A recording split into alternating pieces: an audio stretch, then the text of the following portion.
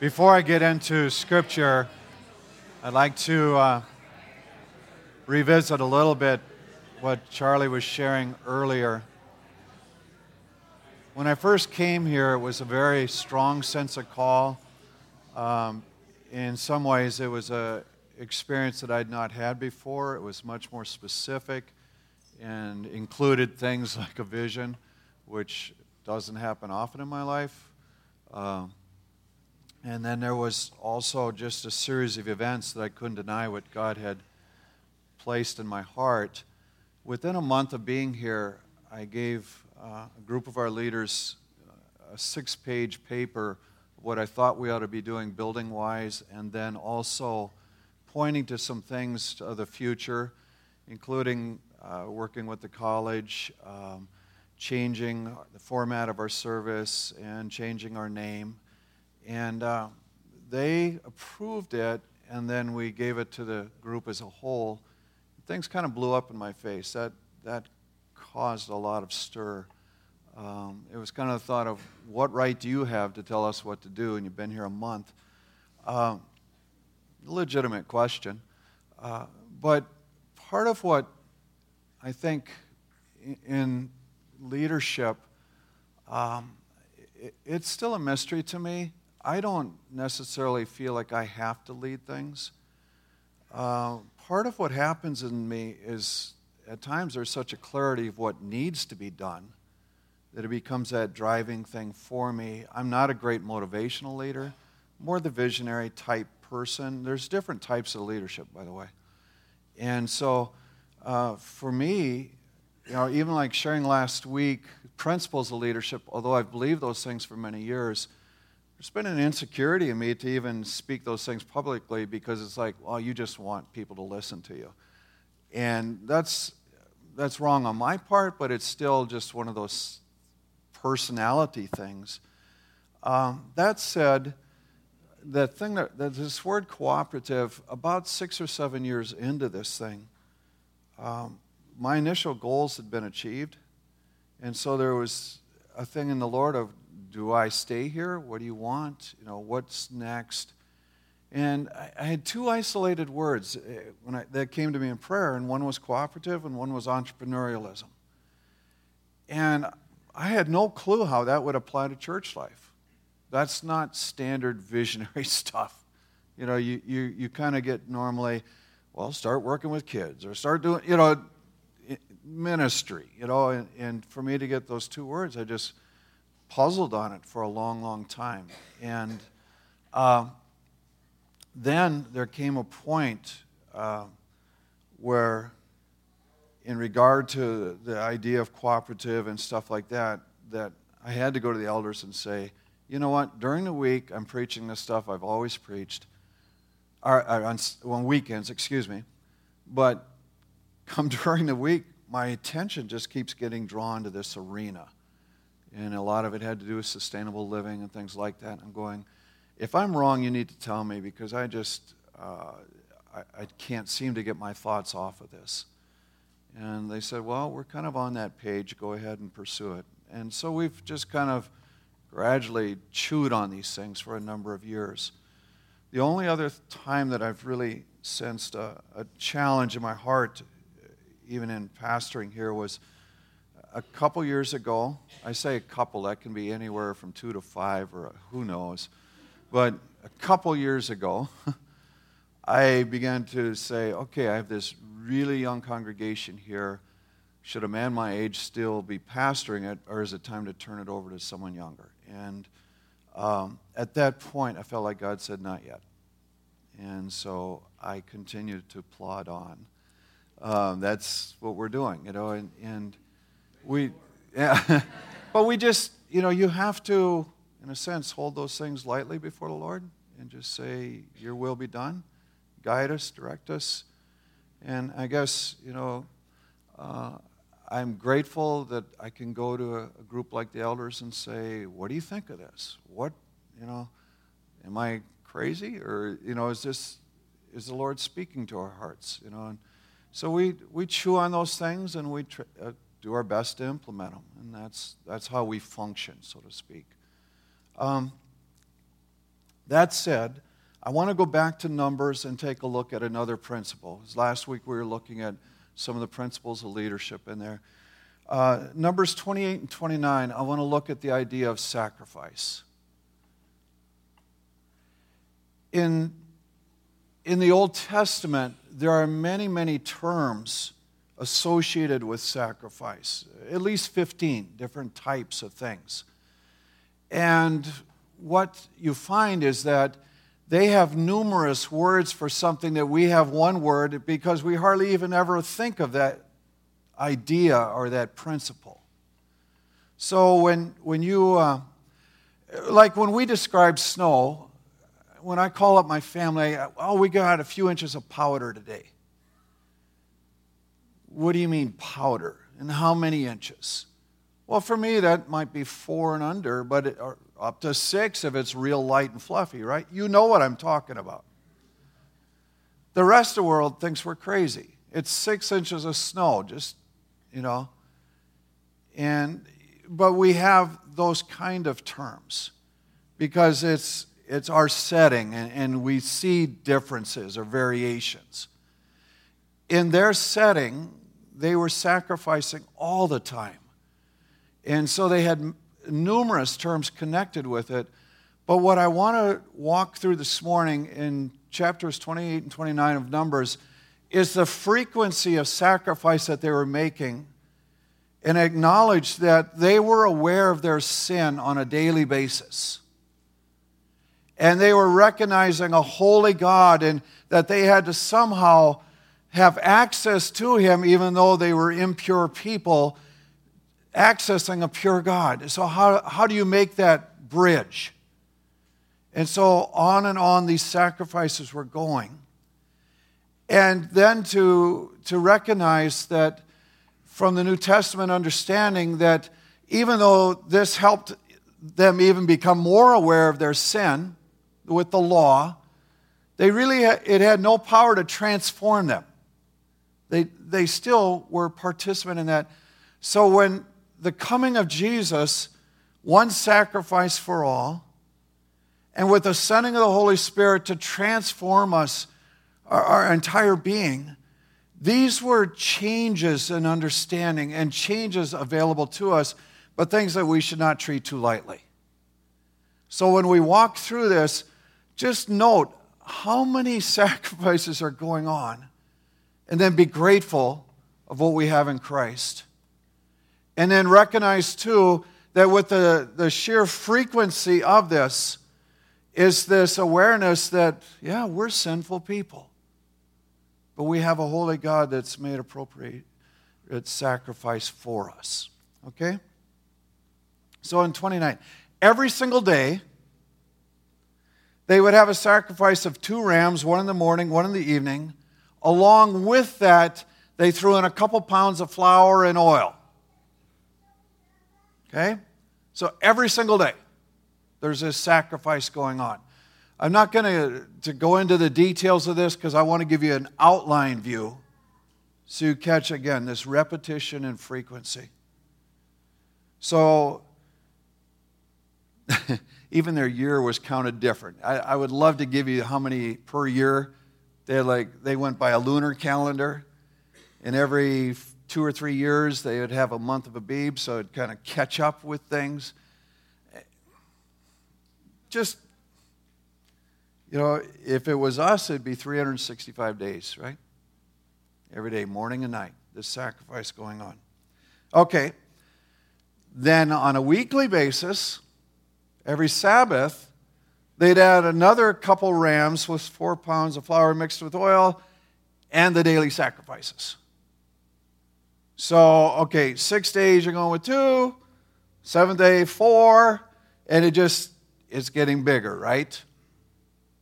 52 times a year in our thinking. This is in addition. The first of every month, which would be the new moon for them, and going through that lunar cycle, they add more. They had 2 bowls, 6 pounds of flour, olive oil with each bowl, 2 quarts of wine, 1 full-grown ram, 7-year-old rams, one goat for a sin offering. It's like the 12 days of Christmas, right? Or whatever it is. It just keeps adding in. Plus the daily sacrifice. The regular daily sacrifices. So every month, there's this additional. Then you have major feast times. Passover and Feast of Unleavened Bread gets extended. You have that week in the spring of the year. Add on 2 bowls, 6 pounds of flour, olive oil, 2 quarts of wine with each bowl, 1 full-grown ram, 7-year-old rams, 1 goat for a sin offering, plus the daily regular sacrifices. So, quite a bit, right? Every day, every week, every month, feast time. Then you get into the Feast of Weeks, what we know as Pentecost. And this was a harvest festival. Wheat would be gathered. And what takes place? Well, 2 young bulls, 6 pounds of flour, 1 full-grown ram, 7 rams a year old, 1 goat, and the regular daily sacrifices. Jump to month 7. They have the Feast of Trumpets, which a trumpet would blast when they saw the moon. Didn't know exactly which day that would be because some days were cloudy, right? So it was set according to the sighting. And there's so much symbolism gets tied with all of these, and even Christ's return. But sticking to topic, 1 young bull, 1 full-grown ram, 7 rams a year old, 1 goat offering, plus the regular daily sacrifices. So we're talking quite a bit, right? Every day, every week, every month, plus festivals, Day of Atonement. Now in this 7th month, there was still a lot more going on. So on the 10th day of the month is the Day of Atonement. That was their high holy day, when the priests would go into the Holy of Holies, and a powerful idea of approaching God and the sacrifice being given. Plus 1 young bull, 1 full-grown ram, 7 rams a year old, 1 goat, and regular daily sacrifice. Okay? From the Day of Atonement, they go to the 15th day of that month, and it's the Feast of Tabernacles. This goes on for 8 days. On the first day, they start out with 13 bulls, plus 2 full-grown rams, 14 rams a year old, 1 goat, and regular daily sacrifice. Day 2, it's 12 of the bulls. Day 3, it's 11. Day 4, 10. On day 7, it would be 7. Okay? So this is the big one. And they're going through all of this sacrifice, plus the daily sacrifices. On the 8th day of that particular festival, then they would offer 1 bull, 1 full-grown ram, 7-year-old rams, 1 goat for a sin offering, and the regular daily sacrifices. If you're walking through this thing every day, every week, every month, festivals all through the year, you are aware that you need to be at peace with God. That you are sinful and there are offerings being made that you might have that bridge so that you can be in contact with the Holy God.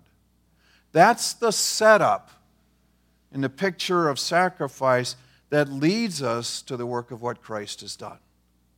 That's one of the pictures that we have to grab onto and say, you know what? I may be sinful. In fact, daily I can be aware of my sinfulness. Every month I could evaluate, or every week I could evaluate it. Every month there's still this knowledge that I don't live perfectly. You know what? this wasn't the sum total of their sacrifices. There would be other things, like if a husband was jealous, they would go and make a sacrifice. If somebody had wronged another person, they would bring a sacrifice. If somebody said, I would just love God, I want to give an offering, there would be a sacrifice. If your first child was born, you would go through a thing of redemption, redeeming, buying back, because God says every firstborn is mine. After the Passover, remember the firstborn was slain? So God said, all of them are mine. I'll take the Levites as the firstborn out of this tribe, but you need to bring a sacrifice for every firstborn. This would be done for people and animals. People, they didn't sacrifice. Animals, they did. How nice, huh? Appreciate that as a firstborn. You could bring a gift. All of that, when they made vows and just different things, much more complexity than what we're used to. But when I walk into these verses in the New Testament, and it says in Romans 6:10, when Christ died, he died for sin once for all, but now he is alive and he lives only for God. There's an acknowledgement that his sacrifice pays a price for my sin today, weekly, monthly, yearly, whatever is there. His power and his cleansing is enough to wipe all of that out. What a beautiful thing, huh? I'd like to read on. Hebrews 7. He offered a sacrifice once for all when he gave himself. Hebrews 10:14. By his one sacrifice, he is forever set free from sin, the people he brings to God. What an incredible idea. When we walk through this, the Israelites, in some ways, when they're in the wilderness and we see this pattern of sacrifice that they had, and it didn't flow nonstop until Christ. When they were hauled off into captivity, the law became much more important to them because they couldn't do the daily sacrifice. But this is the groundwork, so to speak, to help us understand what's taken place in our lives. And so when they're in the wilderness and they're walking through this day after day, week after week, month after month, festival after festival, individual offerings, there's an awareness. We're wanting peace with God. We're wanting his presence in our lives. We're wanting him to guide our steps. We're wanting his protection. We're wanting his oversight. And so we come and have access. We acknowledge our sin, but through these sacrifices, we're asking that our sins be forgiven. And so when we come through Christ, we recognize this is what he's done for us. This is what he does. Now, Paul also goes into this further when he says the law was powerless to keep us from sin. It revealed our sin, but it didn't set us free. The sacrifices just kept going and going and going. But when he addresses it, he says, the Spirit creates in us a new being. The Spirit allows us to walk according to God, how he wants us to walk. He reveals to us the truth that we need to know so we can make right decisions. He transforms our will so that we can actually step into holiness. Now, do we always live pure? No. But what is available to us is the transformation of life. And what I've heard your testimonies enough to know that most of you have had encounters like this where you know you are not the same person that you were. And I can state unequivocally, I've seen him transform my life in regions that, initially you're not even aware of the sin. They had a sacrifice for unintentional sin. There was an awareness in the hearts that we do things wrong. We don't even know it sometimes, but it still doesn't mean that it isn't sin because God is truth, and he knows what's right, and he has a declaration. A lot of my unintentional sin has wounded people deeply. It's not as if it doesn't have any impact. So a righteous God that wants His creation to function in health, is He pleased with that sin? No. And so this sacrifice went out for the unintentional sin even. The priests would have to bring it so that their lives could be cleansed, so that they could minister for the people. Then a sacrifice would be brought for the people. Individuals would say, it's not the whole group's problem, but I have a problem and I need to take care of this. So they walk through this process. What we have in Christ is something that deals with priest, group, individual, all of it. What a beautiful thing that is. What a privilege we have in Him. What an opportunity to have our sins washed away. You know, when we're dealing with the guilt and shame of what we've done, there's an opportunity to come to Him and say again, I need you. I need you to wash this away. Or one day we wake up and we realize, I've been functioning in this filth all of my life. My family did the same. I've been trained in this wretchedness.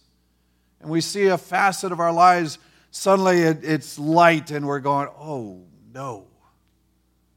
There's forgiveness for that as well. And there's opportunity for transformation. There's opportunity to have His Spirit dwelling in our hearts, and we call out and say, what do I need to do? And He speaks. And there's this thing of, I don't even want to do that. And He gives us strength. We get to look back and say, my life's different. What a wonder that is. What a privilege in the Lord. Would you stand with me?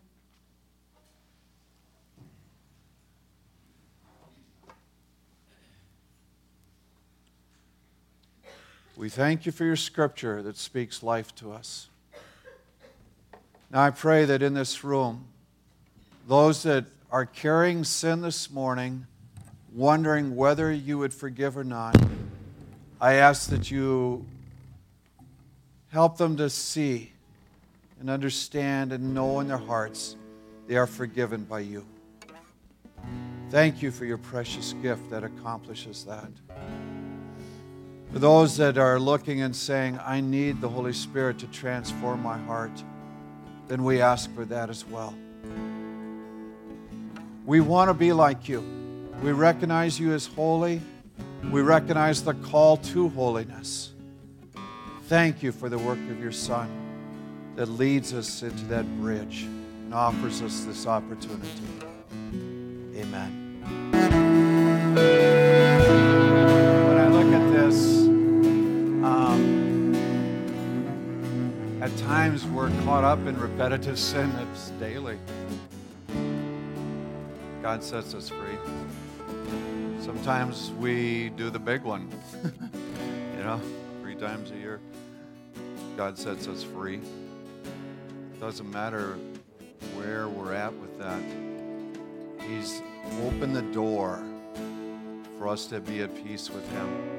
Now, all of our sin has a destructive effect. It's our own foolishness that doesn't see the impact of it. But God desires to transform us into health and to set us free from the things that destroy that way. I want to pray for God's blessing upon you. May Your blessing rest on these Your people. May they know the fullness of favor that You intend for their lives. May they discover with joy complete forgiveness of sin and the ability to enter the presence of the Holy. Thank You, Lord, that You've given that to us. I ask that as each one goes into the community this week, that You'll give them words of life to speak over others, that You'll enable them to carry out the deeds of Your kingdom, that You'll gift them with the supernatural. Be lifted up and exalted, we pray. We love You this morning. Amen. God bless you.